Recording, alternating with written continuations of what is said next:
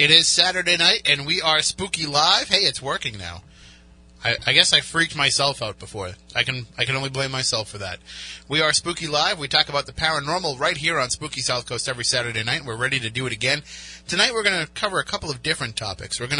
We might be joined by Matt Moniz in the field with a member of the BFRO, talking about some Bigfoot stuff for a little bit. And then coming up after that, I want to cover a topic that we haven't covered quite a while here on Spooky South Coast. No, I don't think since the first year we've done the show. And that's the topic of nightmares. I want to share some of our nightmares, if you're willing. I'm not going to force anybody. And we also will find out, you, the audience, what scares you? What gives you nightmares? What kind of nightmares have you had? We'll talk about all that and more coming up on episode, is it really 493? Episode 493 of Spooky South Coast starts right now.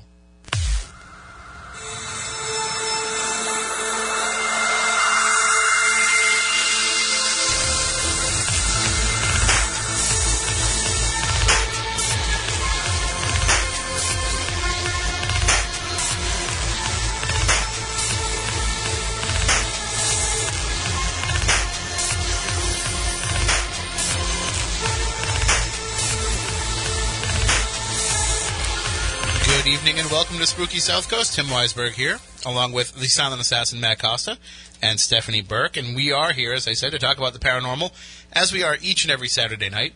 And tonight we have... Really, it's kind of a creepy vibe in here tonight. I don't know why. I don't know what it is, but there's something about tonight that just isn't sitting right with me. And I don't mean, the usual complaining about the usual technology working against us and all that. There's a lot going on in the universe right now anyway, so that could be it. Well, I feel like something is extra creepy tonight. I don't know why I'm feeling this. It could be the weather. The weather's weird. We have 4 planets going into retrograde at the same time. So that could be it too. That affects everybody. Maybe. It could also be the fact that I've been up since like 4 o'clock this morning. That's pretty rough. Yeah. I came in and I worked the morning news shift here, filling in for Jim Phillips. And then I stuck around way too long. Way too long. And then when I was done, like, goofing off, I had some stories that I still had to write. So I didn't end up leaving here till 6:30 at night. I don't know how you do it. Went home, took like a half an hour nap, left, went to Radio Shack. And I can say Radio Shack on the air, even though they're not a sponsor, because there's like no time left for Radio Shack to be anything. Like the Wareham one's closing. That's it. Radio Shack's over, and my heart's breaking. Because your heart is breaking. Spooky South Coast is kind of powered by Radio Shack. We're powered by a lot of things, Matt Costa. We're powered by 7-Eleven, Mountain Dew, $5 pizzas. But we're also powered by Radio Shack. So I went and I bought all the little headphone adapters that they had. I bought every one of them, Stephanie. 10 of them. Every one? Yes. And they were supposed to be like $1.24, and they rang up at like $1.12. So the guy's like, "Whoa, you got an even better deal." I'm like, that's awesome, though. Damn right I did. So now we'll be able to hear through our headphones all the time. See that? Because those are like gold around here. Because every pair of headphones needs them. Right. And because everything works on 1/4-inch jacks around here. And they lose them. And they borrow them, they put them in another room, then nobody can find them. And so... they basically become something that people will trade children for. They will trade, some... Right. I've seen people sign over the deed to their house. You gave me my first one. And it was probably your last one, too. Because you're not like the rest of us. You don't lose things. I do not lose things. But I do. So that's why I bought all that they had left. But hey, if I lose them, I'll find another store where I can wait for them to go out of business. Thanks, Internet. Thanks, Internet. Excuse me. I don't know if it's allergies or what, but I still have no mucus anymore. No mucus. To get gross. That I just is pretty have gross. a constantly dry cough and a constantly dry throat. Would you rather the mucus? So we're going to do our best here for me to talk tonight.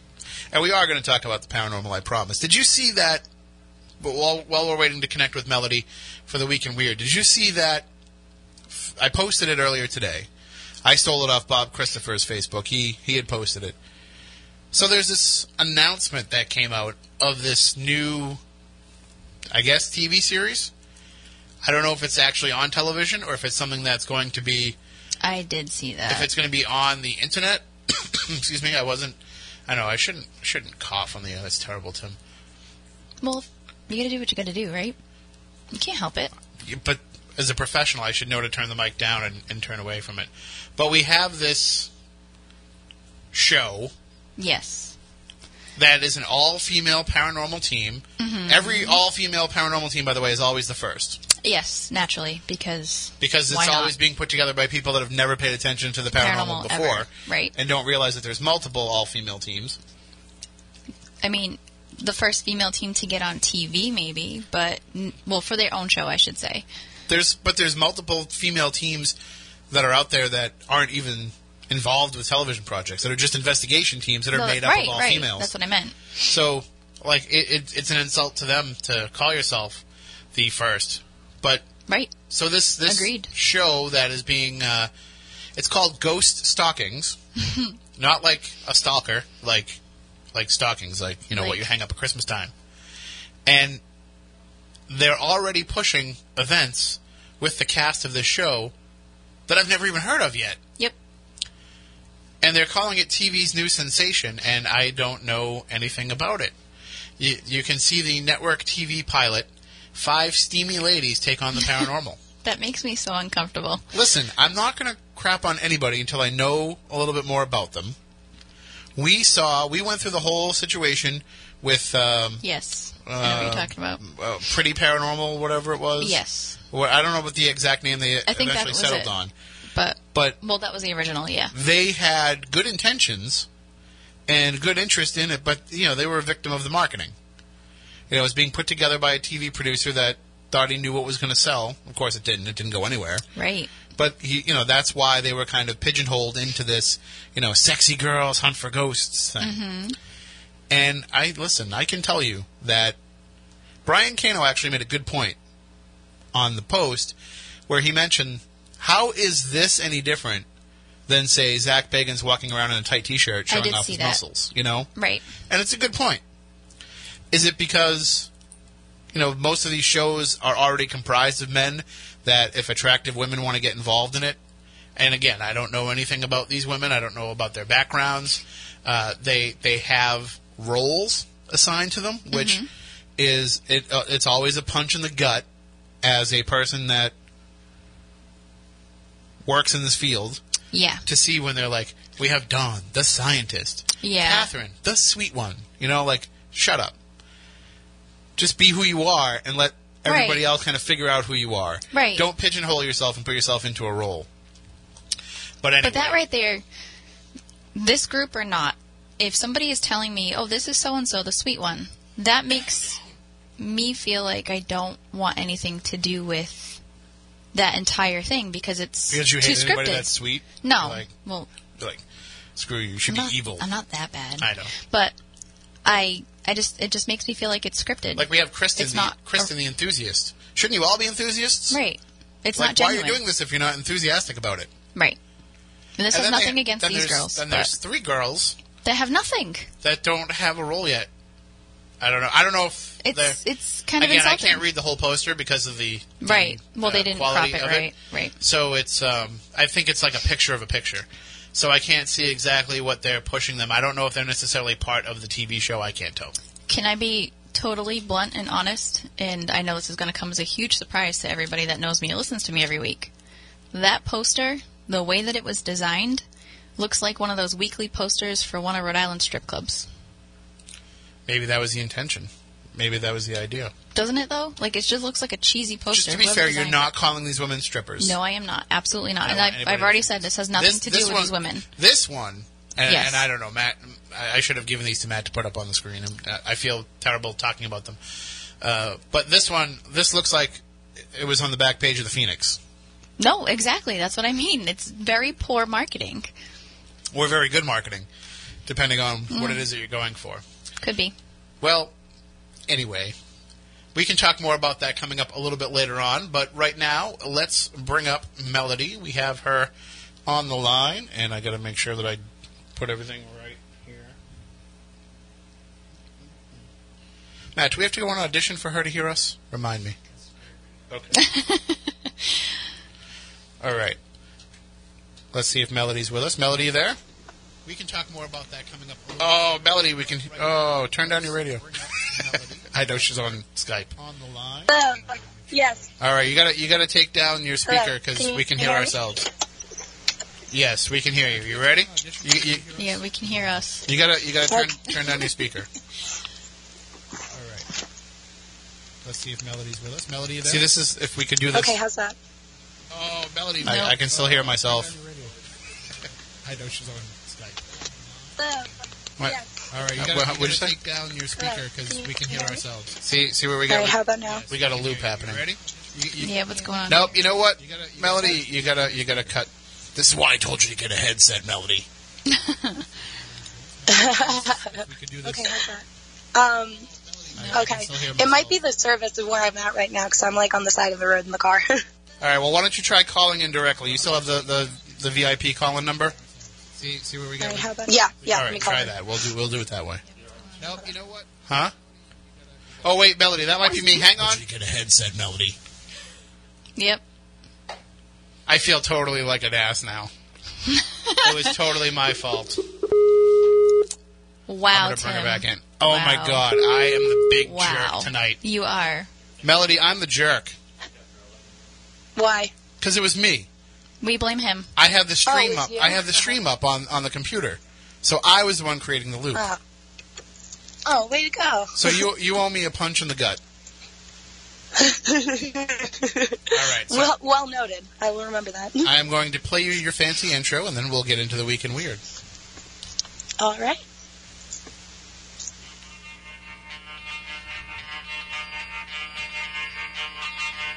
Spooky South Coast presents The Week in Weird with paranormal news correspondent Melody Knapp.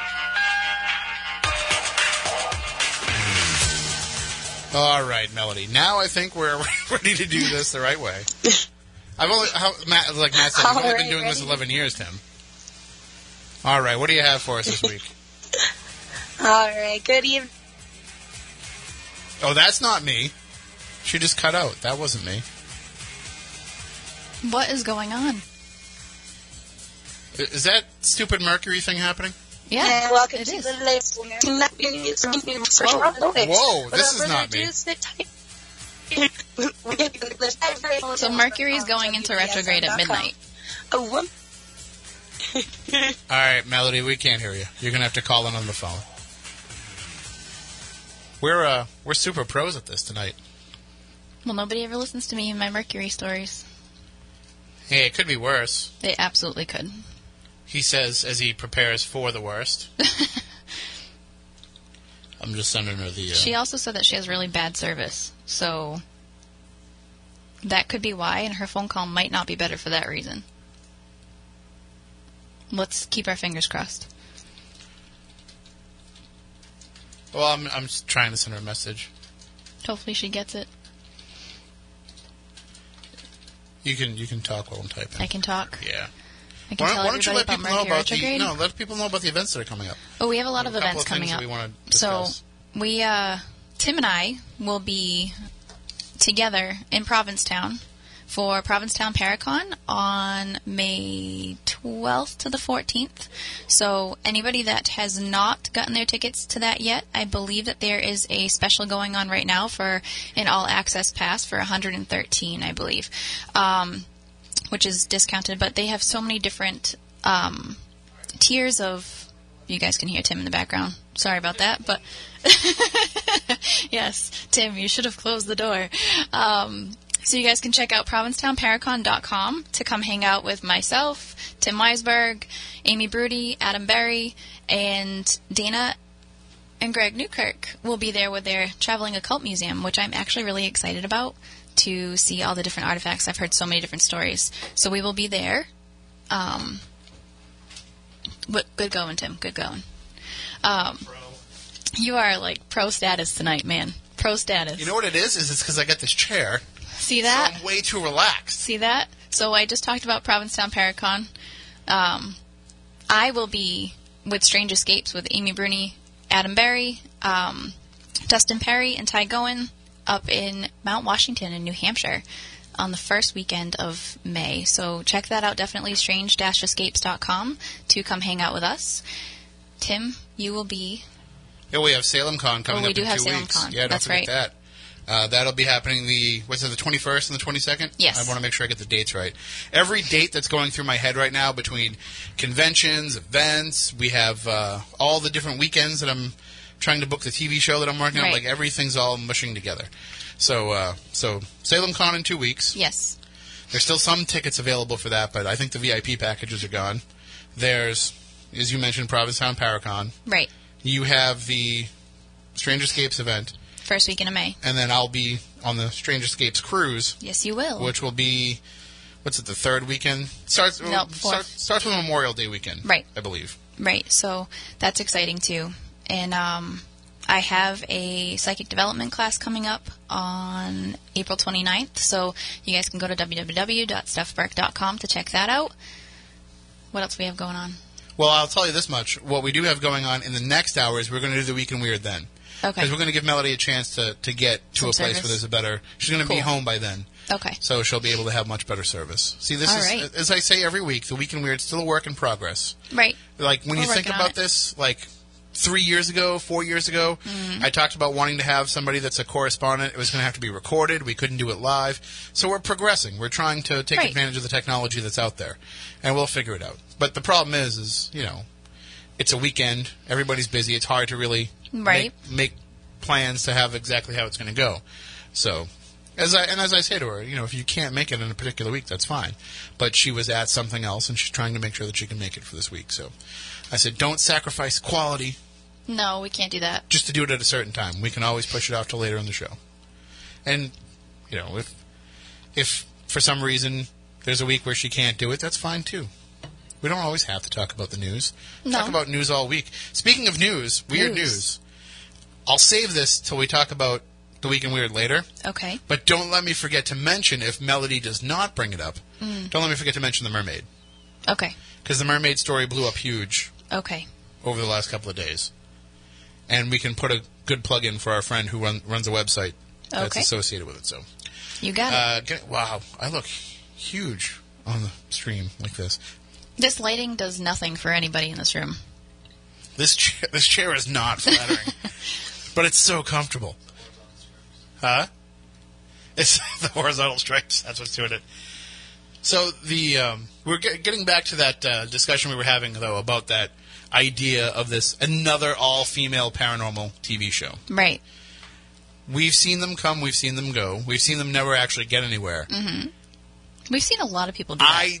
Like I said, and I'm not trying to talk about myself as being the know-all, be-all about television stuff. Mm-hmm. But these are conversations that we have. In fact, one of the producers on the show that I'm working on now, we've had long conversations about if an all-female paranormal team show could work. Right. As a television viewer, would you want to watch an all-female paranormal team? No. And why not? I don't know. It depends on how it was done, too. So, I mean, are you tuning this out automatically because they're pushing them out there as, you know, 5 sexy ladies? No, whatever? I mean, something like that, or watching a bunch of girls giggle on TV and not take it seriously, that would bother me. But you watch Total Divas. I do. So, as a person who is a fan of wrestling, yep, I think Total Divas is a slap in the face to wrestling fans. Okay. Which is fine, because that's not really who they're marketing it for anyway. Right. But you're a fan of watching Total Divas, and you see that in that show, they act that way, but when it comes time to do the work, they take the work seriously. Right. Not that I've watched a lot of episodes, but I'm assuming. But that's what I mean. Like, it's... Well, actually, the whole thing is pretty serious, and following the lives of them, like, professionally. Very... It's not really like, personal. So it's really to do with wrestling. Isn't it possible, then, that this show could do the same thing? Where, you know... This show in particular, or a show in particular? A show pushing women as being sexy female paranormal investigators. With brains. They have to be smart.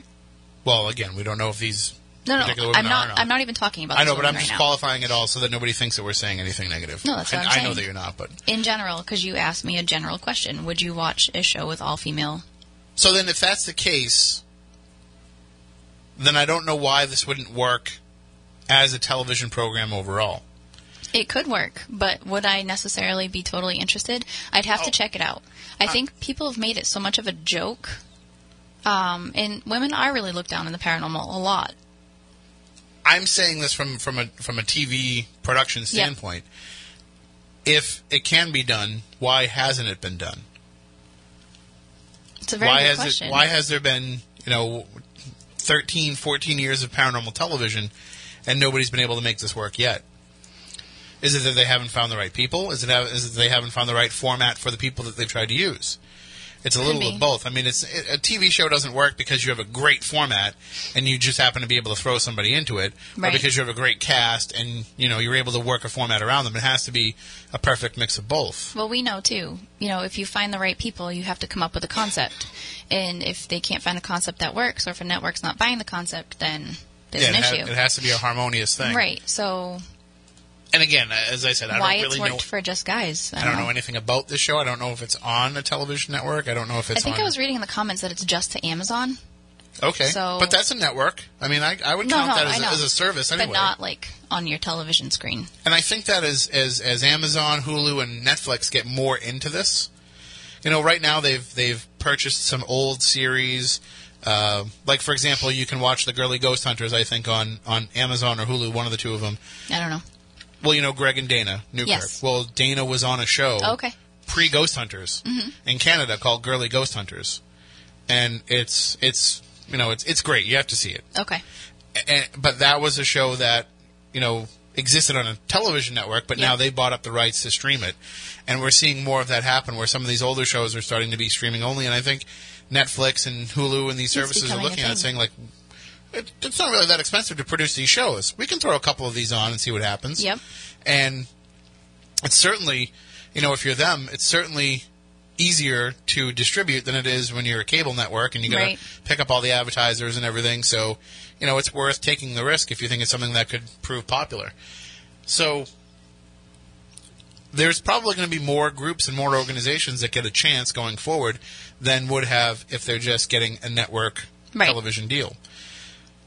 Now, I've had somebody ask me, and multiple people have actually asked me over the last couple of weeks, how can I get onto TV? Right. First of all, don't make that your focus, as we've said many times. Don't make that your focus. Just go out and do good work, and TV will come and find you. Right. But also, don't focus on just TV, because you have the chance to do things in so many different fashions now. Right. That you can make yourself a voice. You can give yourself a voice without having to be on Destination America or on Travel Channel or on Sci-Fi Channel. You can give yourself a voice and still have a following. You mentioned that you're going to be at the event at Mount Washington with Ty. Ty has a TV show that's a web series. Right. Hugely popular. Yes. And people know who he is from the web series. Mm-hmm. And there's some other ones, too. I don't know why I'm not thinking of them, but there's a number of ones that are, kind of web-only or stream-only series that have taken off in popularity. And I think that, if you're smart, if you're Netflix, if you're Hulu, if you're one of these companies, you're going to go to some of the established brands in the paranormal. Right.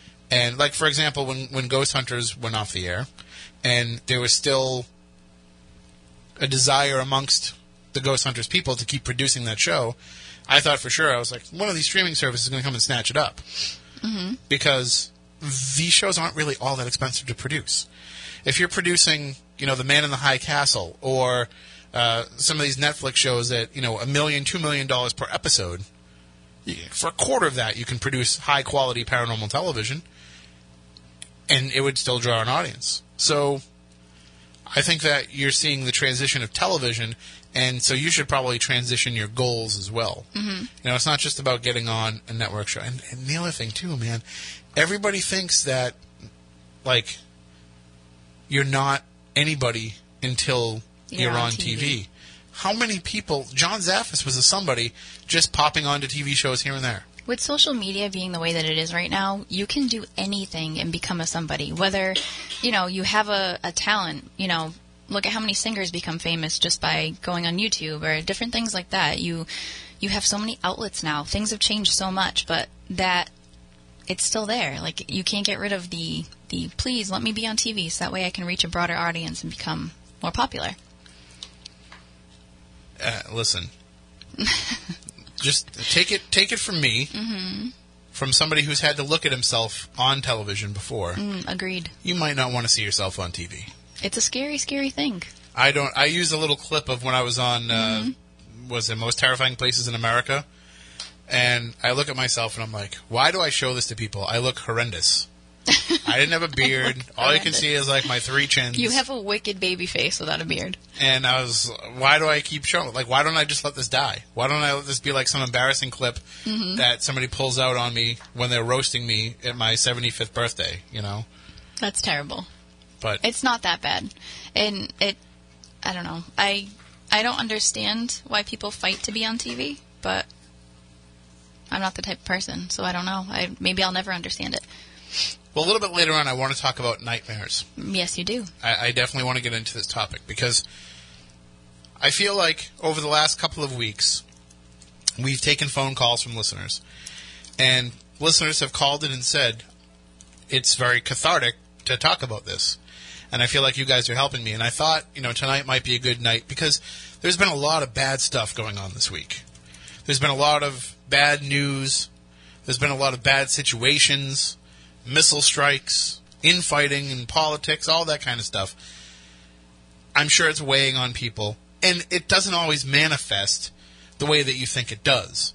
Right. So if you're concerned about what's going on the world political stage, you're not going to necessarily have a nightmare about Donald Trump firing missiles or about Syrian people attacking fellow Syrian people with chemical weapons, but it might manifest in other ways. And I think that and I'm not going to sit here and be armchair dream psychologist and analyze everybody's dreams, but I've read enough about it that I can probably see little bits and pieces of patterns and of tropes that happen in people's dreams. So we can certainly discuss it, but it can be cathartic, too, just to talk about it. Right. The problem with me with my nightmares, and I have, when I wake up from a nightmare, I'm terrified.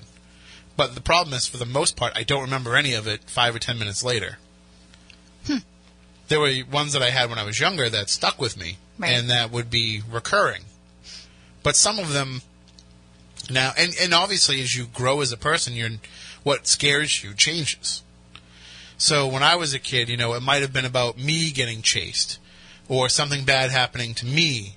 But now as you become older, you become a parent, all of a sudden it's about your child being chased, your child having some sort of a problem. So, and different responsibilities will reflect different types of nightmares, too. So we can get into all of that coming up a little bit later on. I think that it will be a worthwhile discussion. I also think it will be very interesting if we can talk about our own nightmares. I was going to say, how personal is this going to get tonight? Well, it doesn't have to be the most terrifying nightmare that you've ever had, but, we can talk a little bit about some of the recurring themes that happen in our nightmares. For example, I had a lot of nightmares about being chased when I was younger. Mm-hmm. I had a lot of nightmares about being lost when I was younger. And these would pop up again and again and again. And what's really interesting is I think that when you have the same dream over and over again, you would think you'd be able to master it, especially when you realize, wait, I'm in a dream that I've had before. You think that would be a moment of lucidity where you could control the situation. And that happens, I think, in positive dreams. But in nightmares, there's still like that loss of control a lot of the times. Everything that you're saying right now makes me feel like I don't dream like a normal person. You probably don't, but that's one of the things that we're going to talk about. Okay. I'm really sitting here trying to rack my brain of what's a terrifying nightmare that I've had, but everything that you're describing, I've never dreamt of being chased at all, ever. And I feel like that's probably a pretty common dream for people, but not for me. I don't know how common it is for everybody. Obviously people have different situations in their lives. Right. But I feel like it would be a typical nightmare. Like, have you ever had a dream in which you're falling?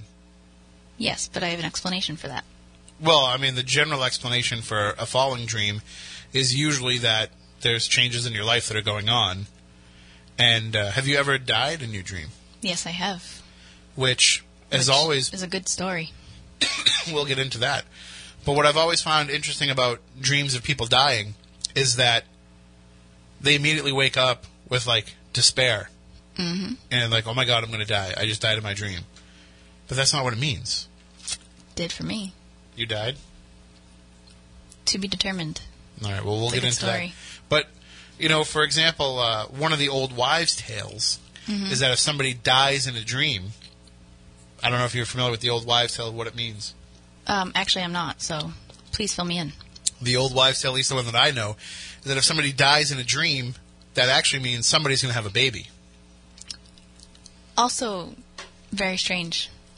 And that, if you want to extrapolate that old wives' tale a little bit more, you can extrapolate it to be that whoever died, the gender of the person that died, is the gender of the baby that's coming. So... I've never told you this story before? No, I don't think so. Okay. I mean, I'll have to save it. We're waiting for Moniz to call in from the field, so I'm trying not to get too deep into the conversation. Have we even heard from him? I know that he said that he was going to... He asked me for the number and a time to call, but I haven't heard back since then. So okay, well... See, he's out hunting Sasquatch tonight. Right, so what's going to make him stop hunting Sasquatch and talk He's to us? also probably in the woods. Right. So I don't think he understands the concept of cell phones and how they work. And the need for towers. No, he has not. So oh, God. I think he doesn't understand. Like, the deeper you get, the harder it's going to be to call in. No. Hey. If they can, they can. If they can't, they can't. Oh, I say jump into our discussion. We can take a break for him if we need to. And that way we don't take away from the discussion. Because I feel like this one might last more than an hour. This could get really weird. Well, let me just tell you the quick story. Okay, I'm listening. I had a dream. I was in my mid-20s. And my grandfather was still alive. My grandmother was too, on my father's side. My mother's parents had passed. And I woke up having this terrifying dream that my grandfather had just died. Mm-hmm. And it was just heartbreaking. And I mentioned it to somebody, and they said to me, well, don't you know the old wives' tale about that? I said, no, I don't. When somebody dies in a dream, it means somebody's having a baby. It's like, well, who could be having a baby? Like, right. I don't even know, like, who it could be. Like, is my sister pregnant again? Like, I don't know what's going on. And then a very, very short time later, you know, we found out that my wife was expecting, and it was a total surprise. Mm-hmm. And this person that told me about the old wives' tale also told me, you know, whoever died in the dream is going to be the gender of the baby. And it turned out that was the case. Right. So it was pretty unnerving. And I haven't had a dream about somebody dying since. Okay. That was I think the one and only time that I ever had a dream about somebody dying. It's pretty interesting. I did have a dream. See, I don't want to get too much into my wife's health issues. Right. But there was a complication during the pregnancy. Mm-hmm. And everybody was a little bit upset and a little bit worried about it. And I was concerned. It was I was trying not to seem like I was concerned. I was trying to play it cool, but I was pretty worried. And I had a dream one night that I was going to visit my grandmother, my mother's mother, who was very much into ghosts and into this kind of stuff, and fostered my interest in it when I was younger. I was going to go visit her at her house. Now, she had died probably about 8 years before, and her house had burned down a couple of years before this. So, whatever. In my dream, I walked into the house, the same as it had always been. She's sitting at the table where she always sat, with her cup of coffee and her cigarette, and she's like, come on in, sit down. Mm-hmm. And we had a whole conversation where I brought her up to speed with everything that was going on in my life, just as as if we were talking as if I'd gone on a regular Sunday to go visit her. But we're just talking about everything that had been happening over the last couple of years. And I happened to mention, we're having a baby, and I'm really worried about what's going on. Right. And she looked at me, and she said, don't worry. I've seen him. And he's fine. And he's beautiful. And he has the most beautiful blonde hair. Very, very blonde hair. And don't let it get too long. Because if you let his hair get too long, it'll start to get curly at the end, and he's going to start to look like a girl. So don't let him get his hair too long. I was like, okay. And she told me all this. And, I mean, sure enough, he came along, and he was fine. And he was very, very blonde, and he still is. Yes, if his is. hair gets long, it doesn't really curl, but it gets a little weird. You know how, like, I don't know if I've... You know how, like my beard will, like, curl out? Right. Like, his hair will do kind of the same thing. So I was like, oh, that's pretty interesting. So that wasn't really a nightmare, but it was... I don't even know if I would call that a dream. I almost call that more of a visitation through the dream. I agree. So that's kind of my somebody dying dream, and talking to somebody who had died dream kind of rolled into one story. As somebody who, let me just ask you this question. As somebody who can talk to the dead, do you ever have dreams where dead people are talking to you? People who have passed on are talking to you in the dream? Yes. I don't mean like where you're using your psychic ability in a dream. I mean like you're just sitting down having a conversation with somebody who's no longer with us. Yes. And do you think that it's just your mind having the dream, or do you think it's that person reaching out and contacting you? No, it's them reaching out and contacting me. Like I said, I don't feel like I dream like a normal person, because I'll describe it to people as I'll be in a jungle or something and watching pink spotted elephants walk by, and then all of a sudden this person who's passed will come, say something to me quickly, and then leave. And what they say has meaning, or what they say, would come true, or something I needed to know. And so, the weird dream, because we all dream about weird stuff, is still there. It's almost like they interrupt broadcast for this. Now I'm leaving. I've had dreams where I've actually sat and had a conversation with a past loved one, but I'm in a location that doesn't make sense. But it didn't matter. For example, I dreamt that it was my 21st birthday. I was bartending, and the night before, I dreamt that my grandmother, who passed when I was 7, came and sat at the bar, and I sat with her, and we had an entire conversation about how even though she couldn't be there physically, she was still there, and it was a big milestone in my life. And I woke up crying because it was so real, and she had told me that they were throwing a party for me. I was having a surprise party that night. She ruined the surprise? Yes, but the funny part is... How do you throw a surprise party for a psychic? You can't. So, I had an idea, but she confirmed it. But the funniest part of that entire thing is when anytime there was a surprise something for my mom, or vice versa for her, they would tell each other. So that way, you didn't show up looking like a garbage bag. So they were always prepared for it. It was always like their secret that that's what they did. So the fact that she did that with me was my validation that that's exactly what was happening. So. Well, we can definitely get more into the dream conversation coming up. Right now, we do have a call coming in on the VIP line. I'm assuming it's Matt Moniz out in the field. Matt, is that you? Are you with us? Yes, I am. How you doing tonight? All right. We had a lot of fun. I'm here with Dave McClellan from BFRO. Squatchachusetts. We were out in Middleborough investigating some past stuff, and we're going over a recent sighting. I'll let Dave talk about the sighting, the trackways. Oh, yes, in Plymouth. A woman sent to the BFRO a nice track line coming through her property from 2 weeks ago at Storm Stella. And she was out in her property before it started snowing. It was fine, just barely a couple inches. It was perfect. She came out a few hours later after the heavy snow, and there was a nice trackway coming right through her property, right into the woods.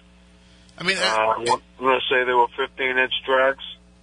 We're still talking to her, working with her. There's really there was nothing to cast or anything, but just very interesting. She's on a cul-de-sac. It was behind her house, like where there should be no people walking through her yard. So, and she sent it to us like the next morning. So it was very fresh, good pictures. She even shot some video of it. And I saw some of the photos. Dave, I got to ask you though: is it harder to be able to judge looking at prints in deep snow like that, as opposed to like mud prints or something like that? Does the snow make it extra difficult? Actually, yes, because a lot of the shapes look different, and the terrain moves up and down, and the way the foot strikes the surface. A couple of them were pretty clear. Definitely a foot. You could see some toes, but the other ones are. Plus, there's a drag too. While it's walking, the way the feet are striking the top kind of drags the print. So, some of them were kind of distorted. Some of them, but there's I think two of them that really showed the outline of a big foot and a no pun intended, but a couple toes. And like I said, this came in the middle of a blizzard, and she noticed it just after it started snowing. So. Very suspicious of what could have been walking around like that. It was definitely 2 feet. She did have the sense of mind to go out with a tape measure. We got some good pictures with the tape. But after a few days of the wind and the weather changes, they distort. There was really nothing we could do as far as making a cast or crappies.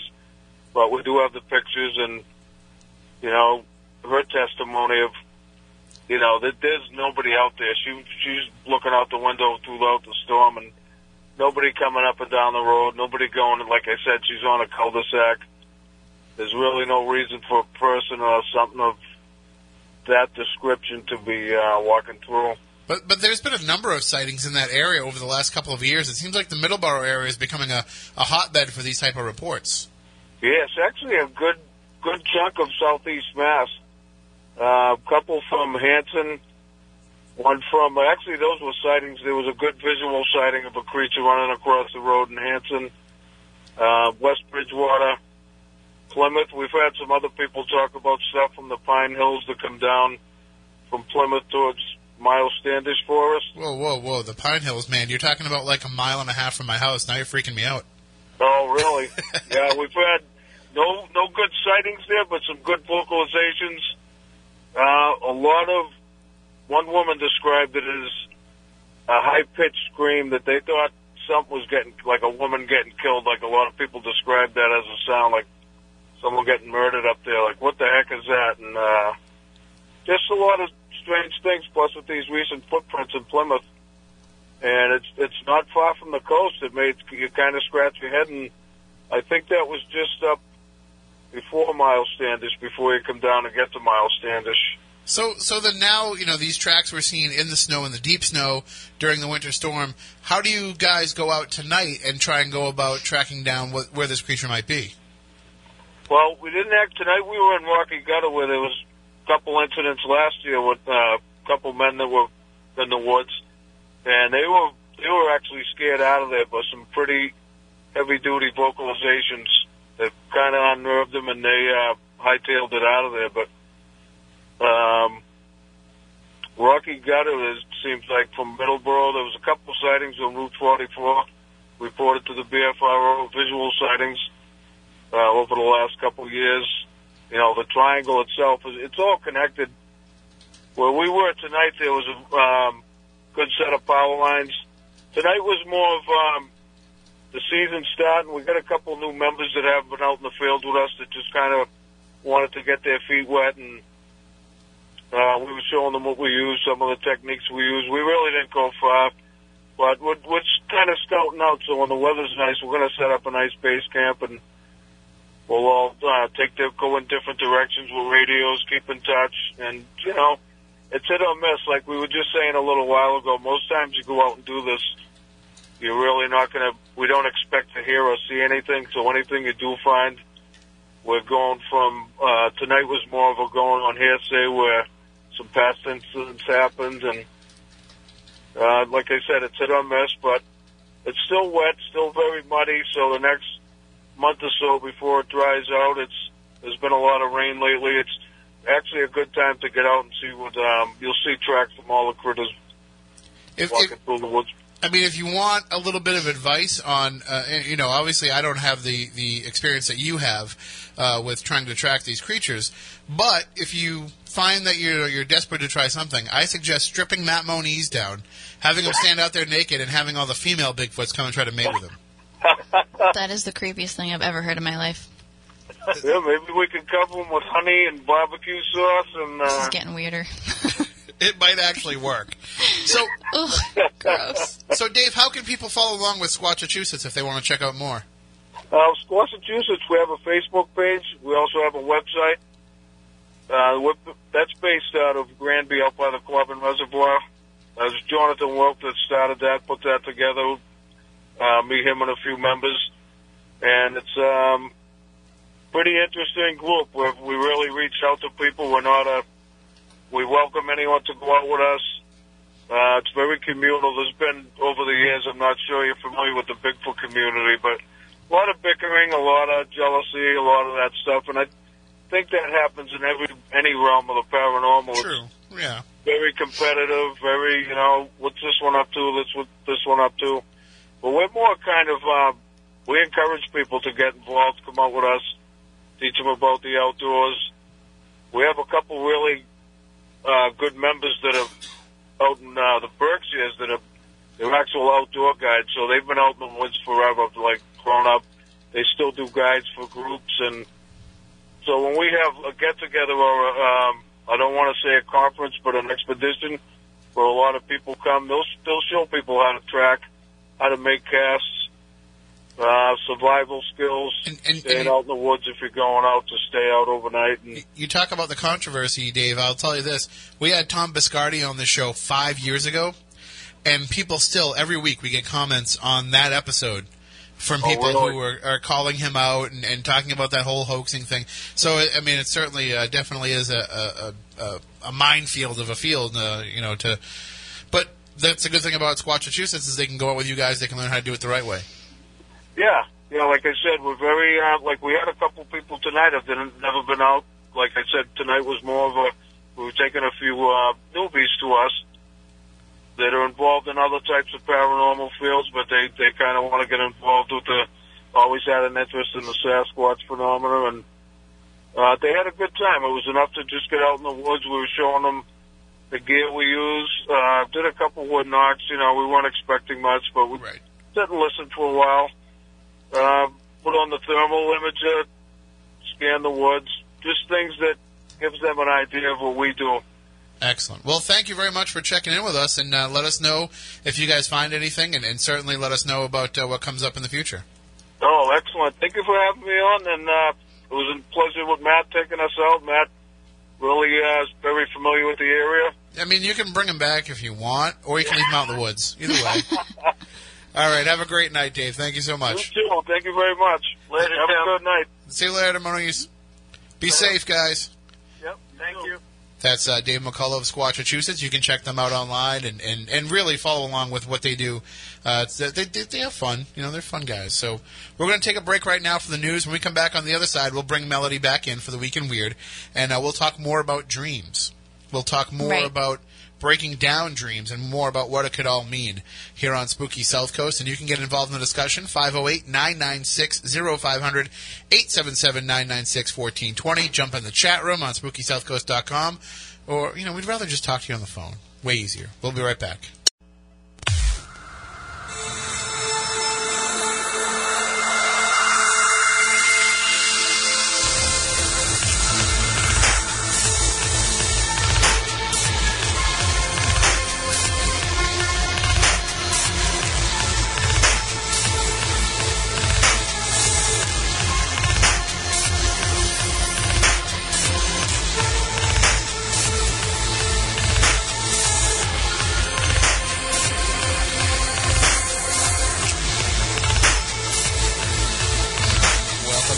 Number 2 of Spooky South Coast. Tim Weisberg here, along with the silent assassin Matt Costa and Stephanie Burke.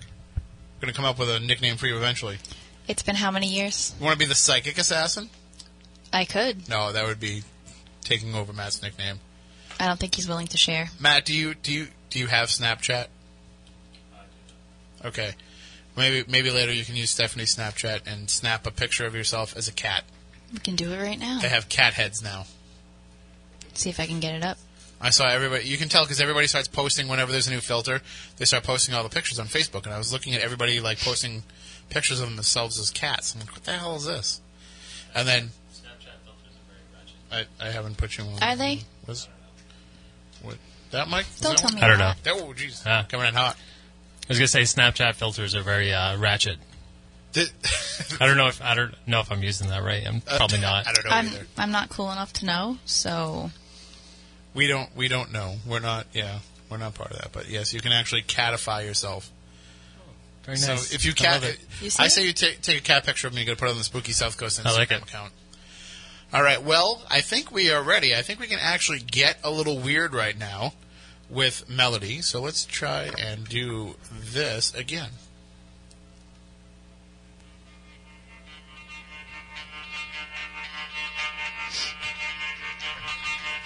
Spooky South Coast presents The Week in Weird with paranormal news correspondent Melody Knapp.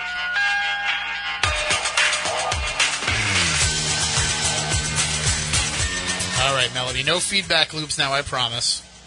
Thank goodness. I'm glad we were able to figure it out. It was all totally me. yes, it was. Feels like I'm doing this time. And I always know that, like, I have to not run the audio on because I watch the stream because I'm in the chat room, so the stream is up in front of me. So I got to make sure I turn the audio down. So that's on me tonight. So thank you for joining us. I'm glad we could. We can always move the Week in Weird around. It doesn't have to be exactly at that time. All right. So, although most of the time we have somebody booked, so we can't always do it. But so you got some weird stories for us tonight? I do. So, we begin this week with an article published by our very own Tim Weisberg on WBSM.com. A woman found in California claiming to be a mermaid. On Tuesday morning around 3 a.m., the woman was found wet and almost completely naked. Fingerprints taken reveal no true identity for the woman, but she is described as being 16 to 30 years old, 5'4", around 150 pounds, of white or Hispanic descent, and having 2 webbed toes on each of her feet, going with her story that she is a mermaid. The only question that I have about this, Melody, I haven't met a lot of mermaids in my life, but I'm just assuming that they don't have mustaches. Right. No, I don't mean to be mean. Not necessarily. I don't mean to be mean, but like maybe it's cold underwater and they that's need extra possible. body hair. Right. Wouldn't they have extra body hair? I mean, catfish have mustaches, right? So it's They certainly do. possible. But And they have glorious mustaches. I want to thank our friend Mike Banty, who runs the Weird Fresno website. He actually contributed some thoughts to that story, and actually said that he says Fresno is a weird place, hence having an entire website called Weird Fresno. But he said he once covered a case of 2 fishermen who say they saw something strange crawl out of the water near where the woman was found. So, I actually had that in the rest of my little synopsis of the article because I cut you off. It's totally okay. But yeah, no, apparently it is not, odd for them to get stories about strange creatures, ghosts, UFO sightings. Like, they have everything. Well, if anybody wants to find out more about that story, and if you want to find out more about Mike's website, weirdfresno.com, you can just go to the Spooky South Coast website, and right at the bottom where we have the WBSM Spooky South Coast blog, you'll see the links to the stories. It'll be right there, so you can check it out. And give me lots of page views. I want it to be the number one. I want it to be the number one story of the week because we do a little internal top 11 every week of what were the top stories, and I want that to be number one because we missed out on the Puckwudgies last week. Really? The Puckwudgie story was not number one. That's disappointing. Well, you do stories about serious news and about restaurants closing, things like that. Those tend to supersede the weird stories. But come on, weirdos! Everybody go and click on that story. Weirdos unite. We want to show embrace the weird. The weird stuff is what works. All right, what else do you have for us? All right, so switching gears, we now bring you the joyous news that Rob Lowe has spent the night in some of America's most haunted locations for an upcoming TV series set to air on A&E titled The Lowe Files. The show will focus on America's creepiest locations, folklore, and myths. Cheryl Nelson actually wrote on the post when we posted it earlier in the week that she thinks it could be fun. So, I mean, I think she has a point. It could be very interesting. That would be Mama Cheryl. Yeah. So we always take Mama Cheryl's advice on things because she makes the best. She makes the best cookies. I haven't tried the cookies yet. You had the cookies. No, I didn't. I brought them in. I shared them with everybody. Yeah, but I didn't have any. Well, that's your fault. Never wait around eating those cookies. Right. So and then what I also found interesting about that is, you know, Rob Lowe's a guy who, you know, he's a pretty good actor, but I don't know if he would be. I think we would kind of know if he was overacting in terms of a paranormal show. I think it would kind of stick out a little bit. But what I would love is I would love for him to actually do the investigations as the character he played on that show. What was it, The Closer? I think that was the show that he just had, The Closer. And no, that was the show with the girl. What was the show with The Closer was the one with Kevin Bacon's wife, right? I don't know.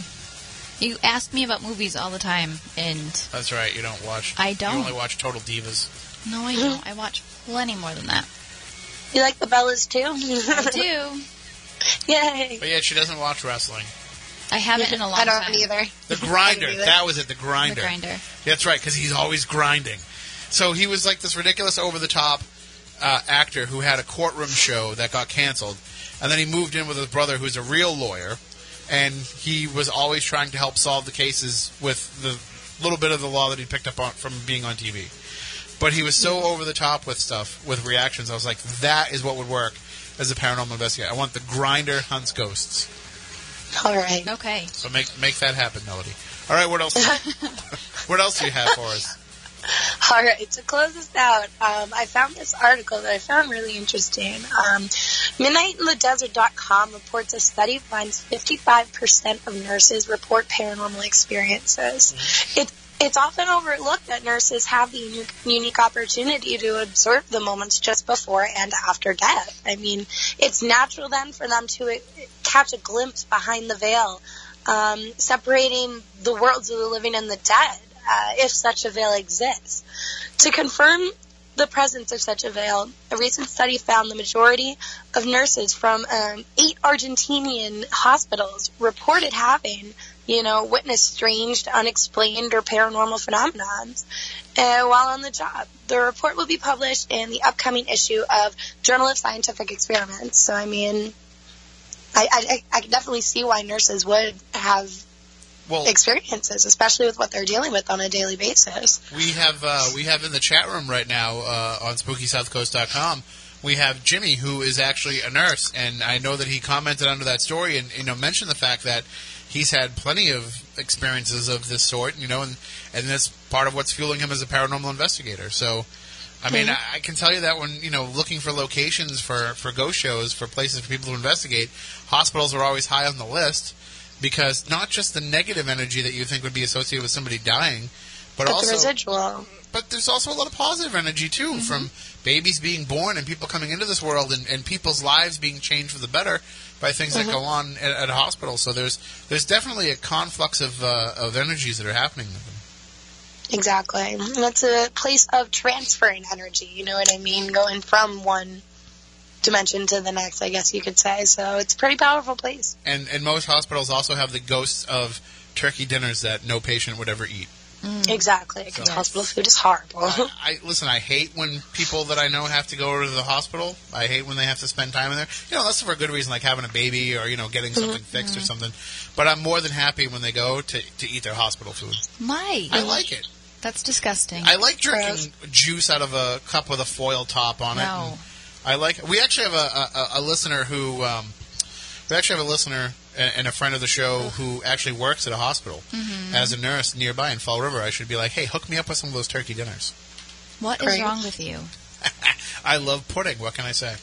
All right, Melody. Well, thank you for joining us. You are very welcome. We'll talk to you I'm glad we next were week. able to jump. Bye, guys. All right, take care. That is our paranormal news correspondent, Melody Knapp, and you can check out all the stories that she posts and Chris posts and Matt posts on our social media, on our Facebook page, and also on our Twitter feed. Comment there. We'll work your comments into the stories, and a good time is had by all. I can't believe you don't like hospital food at all. No. Like Who does? When you were in the hospital, you had a child. I'm not really revealing any medical secrets here. But when you were in there, you didn't eat any of the hospital food? Again, being blunt and honest, the night I had her, because I had a C-section, I was so hopped up on the pain medication that they gave me that I think I ate the chicken noodle soup that they gave me that night because I literally hadn't eaten in over 24 hours. So they forced me to eat it. But after that, they give you like this menu that you're supposed to check off. You have, like, Monday morning has a list of like 10 things that you can choose from. Right. And you have to hand in your menu. And I was so grossed out by everything that they kept bringing me that I was like, forget it, I can't. See, it's different though when you have a baby. Like, people can bring you in outside food. Well, right, and that's exactly what I did. But, like, when my grandmother was in the hospital, she wasn't really supposed to have outside food, and she'd be like, Timmy, do me a favor. Because my grandmother's the only person that can get away with calling me Timmy. Right. Timmy, do me a favor. I want you to go over to Frank's, get me a plate of fried clams and a hot dog. And I would do it. Whatever. What's the worst they're going to do? The worst thing the nurses are going to do is tell me I can't bring it in, and then I get to eat it. Right. Very true. So it's fine either way. Yeah, I ate a lot of outside food. My dad was just recently in the hospital, and he was saying that he enjoyed the food that was coming in, and it wasn't so bad. So maybe they just give the really crappy food to the people that just had babies. Maybe. I don't know. There might be a secret to it. They're like, this is the way we're going to encourage you to start dropping the baby weight. Oh my God! By making you think food tastes gross, and then you won't eat. Hospital cafeteria food is a different story. Right. I was going to say to Matt, we knew somebody that insisted on eating at the hospital. Yep. There was when we had a different career, Matt and I, when we were at a different place that we worked at together. We would hear the story all the time about, well, you got to go to the hospital on Fridays for the fish and chips. You can't. It's good. You get a big piece of fish and it's only $5 and it's delicious. And it's like, all right, no. So go to the hospital. How do you say that to somebody? Like, where are we going tonight? We're going to the hospital. Yeah, it's kind of weird. I hear it's Salisbury steak night at the hospital. We're going to go get some Salisbury steak. I wouldn't eat Salisbury steak outside of the hospital. Yet another spooky South Coast has reverted to talking about food. Of course. I've been eating, working in the newsroom and having to microwave meals. I went out and got some of those completes. Yes. And I got the pot roast and the Salisbury steak, and I ate them on back-to-back nights. Did you? Totally the same meal. Oh, that's right. You did make a post about that. Totally the same meal. And I actually tweeted Hormel Foods about it, and they didn't respond. Of course. Which made me even more upset. But it's like the pot roast is like potatoes and carrots and meat, and then the Salisbury steak was just potatoes and meat. And I'm like, there's not a lot of variety here. I'm sorry. With these complete meals. And why is it that when you get like I know that I'm a bigger guy, and I know that I probably eat more than most people, but why is it that every like lean cuisine and all that stuff is really half of what it should be? Because they're trying to portion out what you're eating, so you don't overeat. But it's like half of what a normal adult could eat. I agree. I have known one adult person in my life that's like, I can't even finish this lean cuisine. And it's not enough food for me. I questioned his manhood on a regular basis. And I mean manhood, I mean manhood like as in like weird. Human being man. Like I'm like, what are you, some sort of strange alien creature? That's alien enough creature. For you? Yes. He might have been. It could be. Maybe it's just I was trying to make myself feel better. No, because like they're not enough food for me. Like me. I used to like those Boston Market meals, which are very small too. So. You made money? Jeez. Boston Market.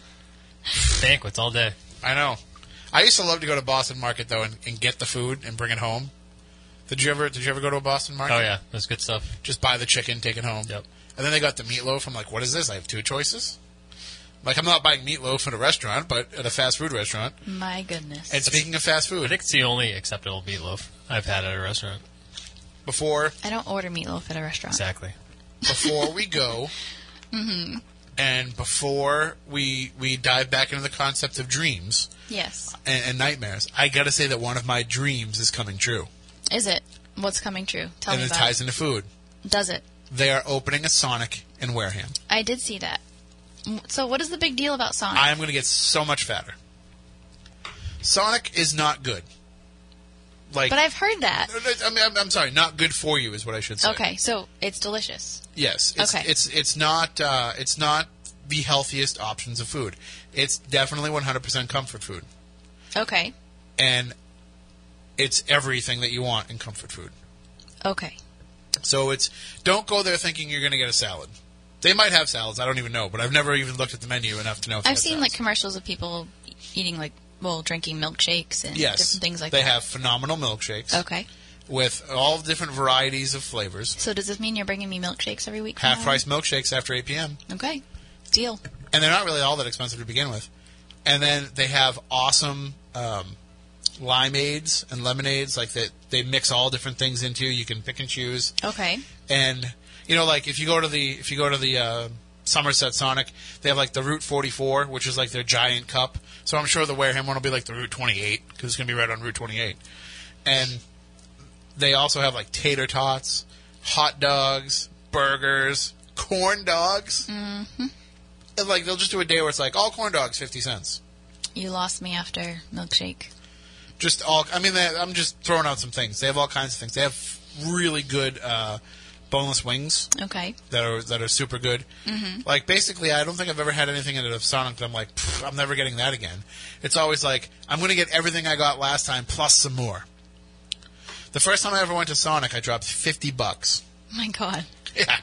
Well, it was, there was 3 people in the car, but I still spent $50 at Sonic just trying everything that I wanted to try. The first time I had the option to ever eat at a Sonic, we were down in Virginia, and my husband used to live in Virginia. So we're driving by, and I said, hey, why don't we eat at Sonic instead of KFC? And he's like, no, it's okay, you don't want to eat there. And he just kept driving. Some people feel that way about it. Yeah. But, it depends on how much unhealthy food you're willing to put into your body. How strong is your intestinal tract? I don't know. I'm probably going to lose that battle. Sonic is a very big sponsor of this station. They support a lot of our endeavors. They are a sponsor of Red Sox baseball. Gazelle used to go there and get the weekly Sonic deals. I think that he's slowly killing himself now with this Fun versus Food, but I saw the last one. Yeah, I was supposed to do that one too, and he bitched out on me. He did not contact me and tell me when he was doing it because he wanted more for himself. I'm a little upset or he about was afraid that you were going to beat him. I'm a little upset. I think about it was this two that he banged out on? He did. He screwed me on the ice cream. Yes. And because we were talking about that before he went to get the ice cream. We were talking about the ice cream, and then he couldn't get a hold of me because I was taking a shower to get ready to come into work early to eat the ice cream that I skipped breakfast for because I knew I was getting a quart of ice cream. And then he did not bring me one.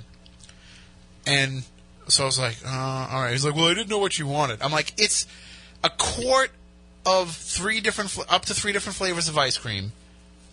A quart of that. Yep. Like 5 toppings. Whipped cream and a cherry. It didn't matter what you got me. Right. Because it was all going to just be a giant mess in my stomach. So you could have gotten me anything. So he's like, no, I'll get you next time. And then we did the Quahog Challenge. You realize that I live down the street from said ice cream place, and I can just bring you one at any given point in time, right? Yeah, but I have to pay for those. Okay. This is one of the perks of working here. Okay. So I should get to gorge myself on food. Okay. I'm just upset that I didn't get to be in the competition part of it. I agree. I honestly think that Gazelle thinks that because I couldn't keep up with him on the stuffed Quahogs, that I can't keep up with him on any future challenges. So call him out. I'm calling him out right now. Okay. I think he's busy tonight. I think I could do it. Really? Tonight? Yeah. Saturday night? I think he's DJing tonight. DJ Gazelle on a Saturday night? Yeah. I'm just kidding. I know that he's busy. Although he wasn't too busy to watch my live news earlier this morning without pants. So, yeah, the sandwiches on Texas toast, frozen limeades. Hell yeah, these people know all about the Sonic. Cody's telling you have to go to the Sonic? He did. I just told him that he has to come with me, so now it's an official date. Look at Cody. Does Cody look like somebody who makes unhealthy choices with his diet? No. No. He's a very svelte young man. Mm-hmm. And he takes care of himself well. I have to start eating healthy. So if he's telling you that, it's worth every once in a while gorging yourself on a Sonic, then you know that it's worth gorging yourself on a Sonic. I will The shakes alone, man. The shakes alone are all you need. I do like milkshakes. There's like 80 different flavors. And shakes to make it quick. And you know that at Sonic, you pull up in your car and they roller skate out to you. I did hear that, yes. You order it, there's a big menu at your parking space, and then you roller skate out. So I'm excited about this. I don't know how long it's going to take, because they got to tear down the oil change place and build the Sonic. But once they start building a Sonic, it goes up pretty quick. So I'm pretty fired up about this. I'll probably be the first person in line. Right, whatever that was. Are we going to talk about dreams tonight? We are. Okay. We did talk a little bit about dreams before. We shared some of our dreams. And I would like to open up the phone lines, 508-996-0500, 877-996-1420. You can call in at any point during the discussion. You can jump into the chat room as well. And you can also email us, spookycrew@spookysouthcoast.com. And you can talk about it on Twitter using the hashtag SpookyLive. So you have all these different options to be able to reach out and share your stories with us. What's the scariest dream that you've ever had that you're willing to share? Again, it's not going to be typical to what everybody else would dream about. But it might have similar anxieties behind it. I can tell you about my weird story. So we're going back probably about 3 years. I was about, I want to say, early on in my pregnancy. We'll say like 2-3 months. Oh, pregnancy dreams don't even count. No, those are the weirdest. Yeah, right. They're not reflective of anything. They're just weird hormonal things. But go ahead. You've never been pregnant. So I'm dreaming. I might be pregnant with some Sonic right now. Giving birth to a burger. My God. All right, sorry, go ahead. I am having this dream. I'm in bed. And anybody that's ever been pregnant knows that you don't sleep anyways. So I'm asleep. I dream that I am on an operating table, about to have a C-section. And everything around me is happening as it should. And then, boom, I die. And I literally felt myself die in a way that I have never felt before in my life.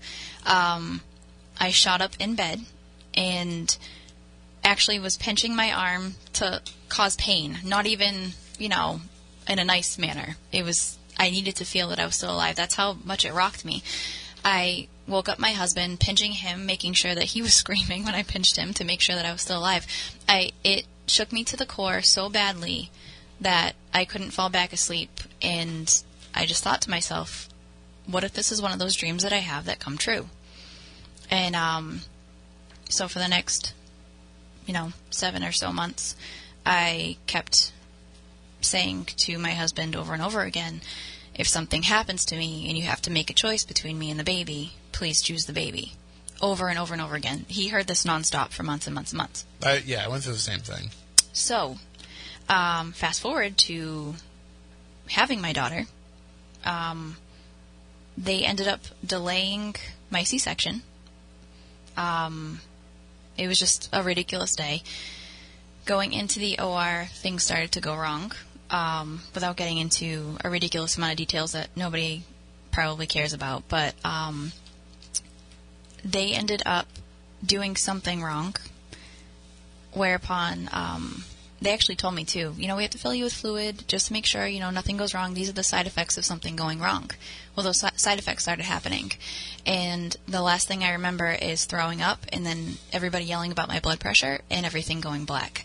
I could not hear. I could not see. I was alone in my head. That was it. And I thought to myself, God, is this you? Am I dead? What's going on here? And my grandmother came to me and said, it's not your time yet. Everything's going to be fine. Don't worry about it. I'm like, okay, well, at least I can see you. All I remember is coming back to, the bright lights of an OR, and I could feel them bandaging me up. And I knew that they had to reverse something, so something happened. I do not know to this day what exactly happened, if I actually died flatlined or not. I know what happened. What happened? You ate the turkey dinner.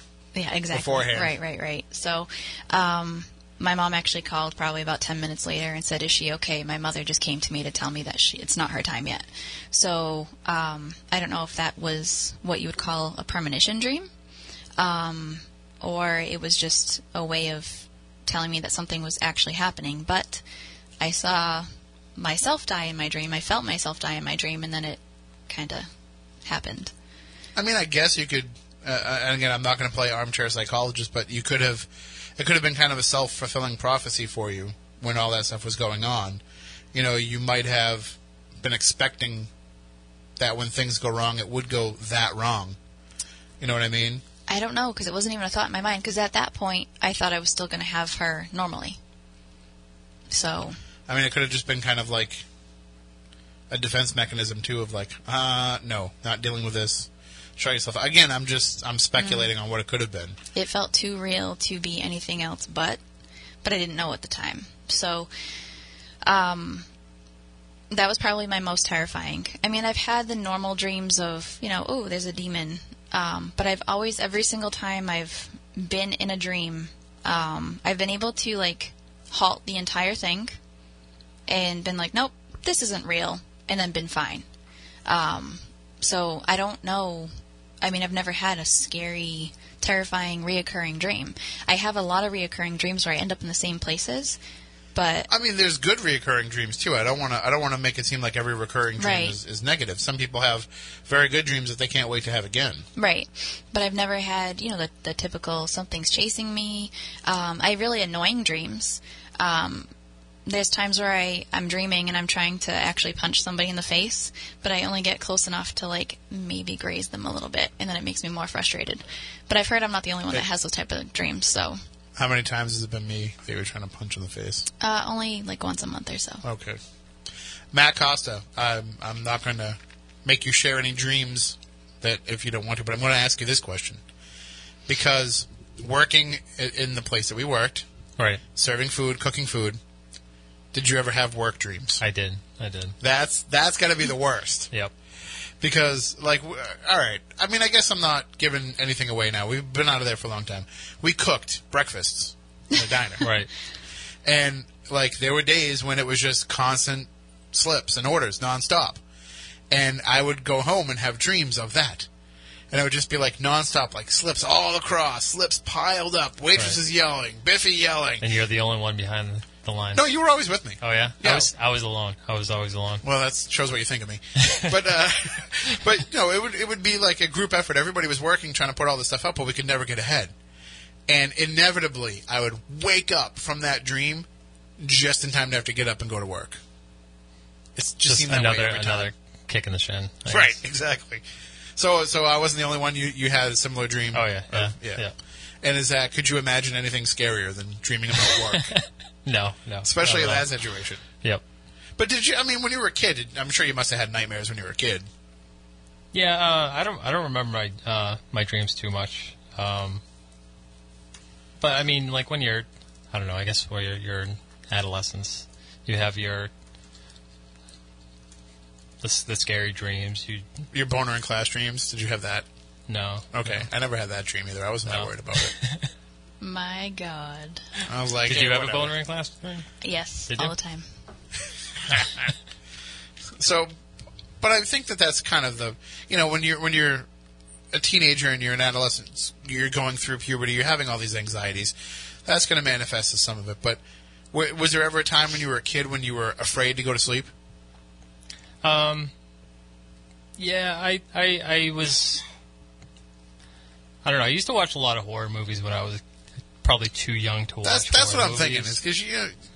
So yeah, I mean, had those. You kind of get like a little paranoid, like in the middle of the night, everything's all quiet, and then your imagination starts running wild, and you tuck the sheets in around yourself so nothing can get you. Yeah. Unless it's already in the bed. But I don't know why something can't just get on top of you. I don't know why that logic has never been there. The bed's a safe zone. Right? I used to literally line it's like my bed with with pillows. Lava. Yeah, right. Right. The bed is safe zone, so nothing can. Once you're under the sheets, nothing can get you under the sheets. I used to have dreams that were so. See, I love to sleep now. Mm-hmm. And I wish that I hadn't shortchanged myself all that sleep when I was younger. But, we've talked about this. I would sleep like 3 hours a night. And it wouldn't even be 3 hours in a row. It'd be like 1 hour, and then I'd sleep for another 2 hours before I got up and went to school. And I had I probably had sleep issues back then too, like I have now, but I always would wake up in the middle of the night. Mm-hmm. And I've talked about this on the show before, but I'll talk about it again. I would always wake up in the middle of the night, and I would have this feeling automatically that somebody was in the house. I remember you telling me this, yep. And I remember at one point, because I moved around a lot as a kid as my family grew and we needed more room. It was 5 kids. And at one point, I lived in a house where it had a closed-in sun porch as a room. And that was my bedroom, which was kind of cool because I had a doorway to the backyard, I had a doorway to the front yard, and I had a doorway that would go into the living room. So I was completely cut off from the rest of the house. So it was kind of like having my own little spot. It was kind of cool. But at night, I would wake up in the middle of the night, and I would feel like somebody was in the house. And because I'm detached from the house, I'm surrounded by windows all 3 sides around me. So, this is terrifying when you're in the middle of the night and you're like, what's going on outside? And I would be convinced that somebody was there, and I would be convinced that I would hear the doorknob jiggling. So creepy. But it wasn't the outside doors. If it was the outside doors, I'd think somebody's outside. And then I'd turn on the light and they would run away. That wouldn't be a problem. This would be the door that would go into the living room I'd feel was rattling. It's not anybody in my family, because why would they just rattle the door? They would just come in. So it would rattle and I'd start really, really freaking out. But naturally, being in that state of fear, you can't get up and go see what it is. You're paralyzed by the fear. And so that was probably the worst experience that I had with sleep, because I couldn't sleep in that room. Mm-hmm. And, we only lived in that house for like a year and a half, 2 years or whatever. And I never thought to say to somebody, can I switch rooms? Because I didn't want to switch rooms, because it was cool having my own room like that. But it was just, I would sleep with the radio on, I'd sleep with the TV on, whatever I could to try to make it so that this wouldn't happen. And it had happened to me no matter where I was, but just in that particular location, it was especially bad. Now, years later, it never happens. First of all, I very rarely wake up in the middle of the night. And if I do, I just go grab a drink of water, use the bathroom, go back to bed, fall right back asleep. I never wake up. I never have these terrifying fears that somebody's in the house. But it was just that way for years. And I don't know if something happened to me when I was younger that traumatized me like that. Moniz has this theory as to why I feel that way. But I try not to dwell on that idea. But so that was always the scariest thing for me, was actually waking up. And it doesn't matter. I wasn't having a nightmare. It doesn't matter what I was dreaming or if I was dreaming at all. I would just have that feeling when I woke up. But in terms of nightmares, I always had 3 that were kind of recurring. I had one where my family went to New Jersey on vacation to Six Flags, and I got lost along the way. Mm-hmm. I was trying to make my way by foot, walking along the highway to Six Flags, and weird people would pull up and try to talk to me, and so that was something a dream that I had multiple times. I always had dreams of being chased. Never had that. You want to hear the really weird one? It was when I was like 5 years old. I used to have to fall asleep in my parents' bed between them because this dream would happen to me and I would be so terrified by it. I had this dream that I'd be in my room and I must have been younger than 5. Mm-hmm. I was probably like 4. And I would be in my room, sleeping in my bed, and I would wake up in the middle of the night, and all of a sudden there would be a coffin in my room, like just standing straight up over by the door. Mm-hmm. And there wasn't a ramp in my room, but in my dream there was like a little ramp to walk out of my room that I'd have to go up.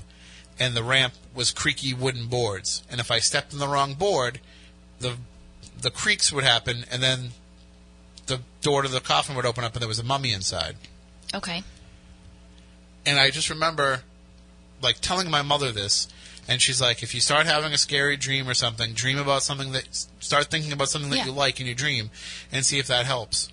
And so, again, keep in mind, this is probably like 1982, 1983. So, I have the dream one time. I'm trying to walk up the ramp to get out of the room, to get away from the coffin. Mm-hmm. I step on the board, creak. Coffin pops open. Mummy comes out. I grab one of the mummy's bandages, start unraveling it, and it's Bo Duke. Underneath. So then everything was cool. Okay. But I know it's a little weird, but Yep. so and then, but the most common dream and the nightmare that I still might have to this day, if I do have a nightmare. Yep.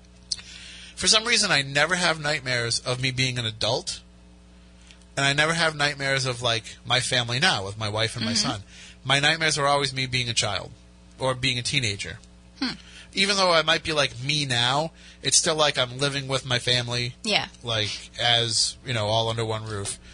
And sometimes my wife and son are there, but most of the time it's like predating them. And we'll be in a house. And as I said, we moved around a lot. So it's a Right. house that we're new to, that we haven't really lived in for very long. And all of a sudden stuff will just start happening. Scary stuff will start happening. And the house will change. And it's always like, it's this house that we lived in. But it doesn't look like that in the dream. And like things will happen where it shifts on me in the dream as things are chasing me or whatever happens. And as I'm telling the story, I just thought of another recurring nightmare that I have. I have a recurring set to these dreams that I have. I don't even know if I want to classify it as a nightmare because I never wake up terrified. But I'm in my grandparents' house, but I'm alone. And I'm running around everywhere trying to make sure that the windows and the doors are locked, and none of them lock. And I'm like terrified. It's nighttime that somebody's going to get me. People have pulled up in the driveway. They never come in, but I can never keep them out, if that makes any sense. And I couldn't tell you why. And I know, like, when they were alive and they lived there, they never locked their doors, ever. Like, living in, the past, they just wouldn't do it. But I don't know if that's, like, some weird subconscious thought in my mind. I think it might be, if I'm guessing. Yeah, like psychologically speaking. It might have been like you thought it was weird that they never locked the windows and the doors. And so you're like, why don't you lock the windows and doors? You have to. Right. But it's just weird. And I'm, like, panicked in this dream of, like, trying to go around to make sure nothing gets me. But nothing ever comes in. As I was talking about my other recurring dreams, another one popped into my head that I forgot. That was, and this one still will happen to me too. Mm-hmm. I'm in a building, a house, what have you, and there's some giant creature outside. Okay. And I'm not saying it's a Godzilla. I don't even know what it is. Okay. But there's some sort of like mega-sized creature outside, and I am frantically trying to avoid being near any window so that it can't see me. Okay. But there's windows everywhere. Okay. So that's one that I still will have to this day from time to time. It's like a weird, vulnerable dream. It doesn't. When I have that dream, I don't wake up right, like with any kind of. It's just bizarre. Leftover trepidation from it, but it's certainly something that does happen from time to time. And I used to have that issue when I was younger. I don't know if I ever told you about my thing with thunderstorms. I don't know if you did. When I was like 10 or 11, I mentioned going to New Jersey, going to Six Flags. It was a trip we made a couple of times when I was a kid. The first time that we ever went, we're staying in this campground, and actually, no, it might have been when we were in Lake George, New York. I'm not sure which one. But anyway, we're staying in this campground, and there's a really, really bad electrical storm. Mm-hmm. And there was a really bad storm anyway. We got there later than we wanted to because of the weather, and so we didn't have time to really set up everything the way that we wanted. So we kind of just threw the tent up and everything so that everybody could get to sleep. And I'm laying in the tent during this electrical storm, downpour, and I'm seeing lightning. Mm-hmm. Lightning that's different colors. I had never seen different colored lightning before, but it does happen. Mm-hmm. But I'd never seen it before, and it was really freaking me out. And, like, we're hearing trees come down all around us, and it was just terrifying. I had never been afraid of thunderstorms until then. Mm-hmm. Immediately after that, I was always terrified of thunderstorms. If I saw on the news that that lightning and thunder were coming, I would start freaking. And as soon as I heard that rumble of thunder in the distance, I immediately had to go to the bathroom. Okay. Like, not, like, go to the bathroom physically. No, like... I had to go into the bathroom. Right. Because it was always the room in the house that didn't have any windows. I would always have to find, like, whatever house we lived in, I had to find the room where there was either no windows or at least the least amount of windows, so that I wouldn't have to see any of the thunder and see any of the lightning and try not to hear any of the thunder. And the best house I lived in this one in Sandwich that had a bathroom that was in like the dead center of the house, And so that was perfect. I would just go in there and I would like turn on the fan and pretend like there wasn't even a thunderstorm happening. And that lasted a good like 5 or 6 years. That's interesting. Where I was terrified. I mean, it's a common fear for people. But now I love them. I've always loved them. Now I drive out and I look for them and I want to sit at the beach and watch them. When I was little, and any time it thundered and lightning, you know, any storm that was coming, and you know, like we get some really nasty storms in the summertime here, living on the coast, and my dad would just take plastic chairs, put them out on the front porch, and we'd sit there and we watch it. And I've never been afraid of it. I've always loved it. My poor dogs hate it now, but it was just that one stretch of a couple of years after that it freaked me out. I mean, I remember before that, like Hurricane Gloria. You know, my dad taking us outside. We were like, "Oh, I hope we blow around," and you know, but it was just. I think it went away. Like after Hurricane Bob, I think that was the last time that like I felt trepidation about it. I remember Hurricane Bob. Probably about 3-4 years. And now I just run around looking for it. Like now I'm like, I hope there's a thunderstorm. Me too. I love when there's a thunderstorm. I love the energy from it. It's awesome. But I was trying to go back to that for a second. I'm trying to think where you would just mention something about before you mentioned that your dad would put the chairs out. I mentioned something? We were talking about your dream. I forget what it was. No, but there was something that like kicked something off in my head. I don't remember what it was. But I know we were talking about how it's a common fear for people. Right. And I a lot of people are terrified of it understandably. The majority of people's dreams maybe it was something in the chat room that set me up. It could have been. The majority of people's nightmares, so to speak, are from common everyday fears. You know, if you fear a snake, you're going to dream about snakes. It makes sense. If you watch something on TV, scary movie, whatever it might be, you're going to have a dream about it. You're going to have a nightmare about it. But I know what I was going to say. The only weather thing that ever scared me, like, you know, hurricanes come and... tornadoes. I'm always like, whatever. Oh, a tornado. Luckily, we don't have those that we have to worry about too much around here. I was terrified. So I don't have to think about them too much. But I had a microburst once in my yard, and now I'm always terrified there's going to be another microburst. Because those things are scary. I was in Wareham during one once, and we were filming at WCTV. That was the same microburst that microburst split the tree right outside my house. Yep. It, like, touched down right outside my house. It was a Tuesday night, and it was probably about 5 years ago. And it was terrifying. For anybody that doesn't know what a microburst is, it's an inverse tornado. Yep. I mean, I'm not a meteorologist here, but that's basically the way that it's been described as an inverse tornado. Instead of this funnel cloud touching down and sucking up, it does the exact opposite. It's basically an explosion of weather. Right. And it happened literally right outside my home office while I was in there working. Yeah. And we're like, what was that? We go outside, the tree is split, and we're like, there was no lightning, because lightning, you would have seen the flash. It was just like the weird pressure in the air. Have you ever heard the stories of ball lightning? No. Basically, lightning will just roll through your house. Oh, maybe I have. Like, you will just be sitting there, like, watching TV, there's a thunderstorm going on, and all of a sudden, lightning will strike, and it'll just go right across your house. I think I have heard of that. And I don't know if it burns a hole in the windows or anything. I honestly have no idea. They have a really cool thing at the Museum of Science in the room where they do the electricity show. I know what you're talking about. They have petrified lightning, which is pretty cool to see. Like, lightning struck sand, and it petrified, and you get to see it. Right. But, I mean, we're just about out of time here, but I'm going to ask this question. Did your family tell you when there was a thunderstorm not to take a shower or a bath? Of course. Doesn't it just seem ridiculous? Yes, but it makes sense. Was there ever a time when people were getting struck by lightning while they were taking showers and baths?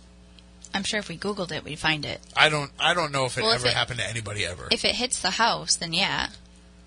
Well, I guess the idea is that if you're taking a shower, the water gets struck, the electricity is going to carry through the water.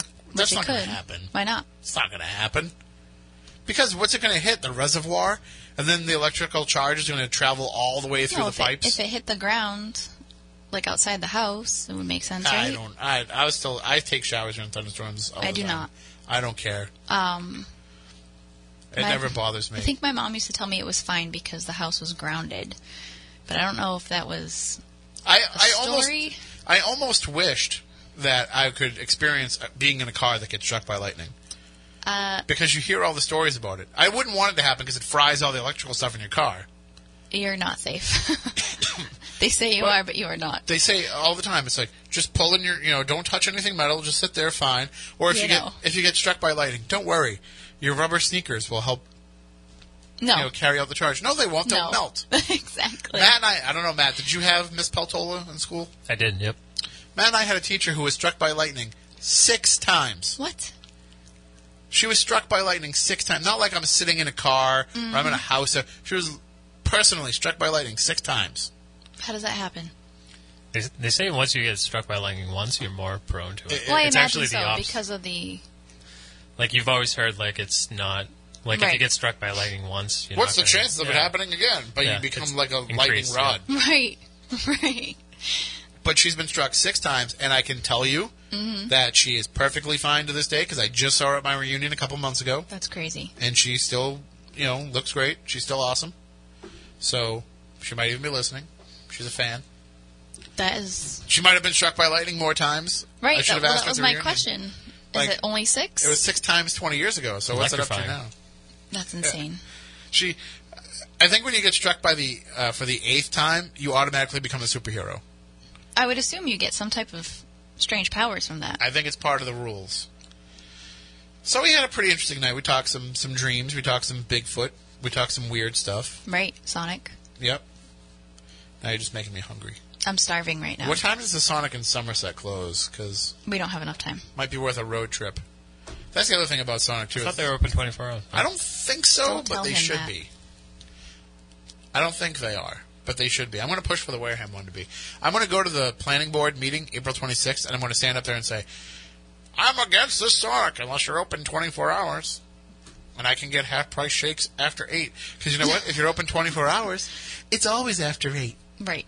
So I can always get my half-price shakes. My goodness.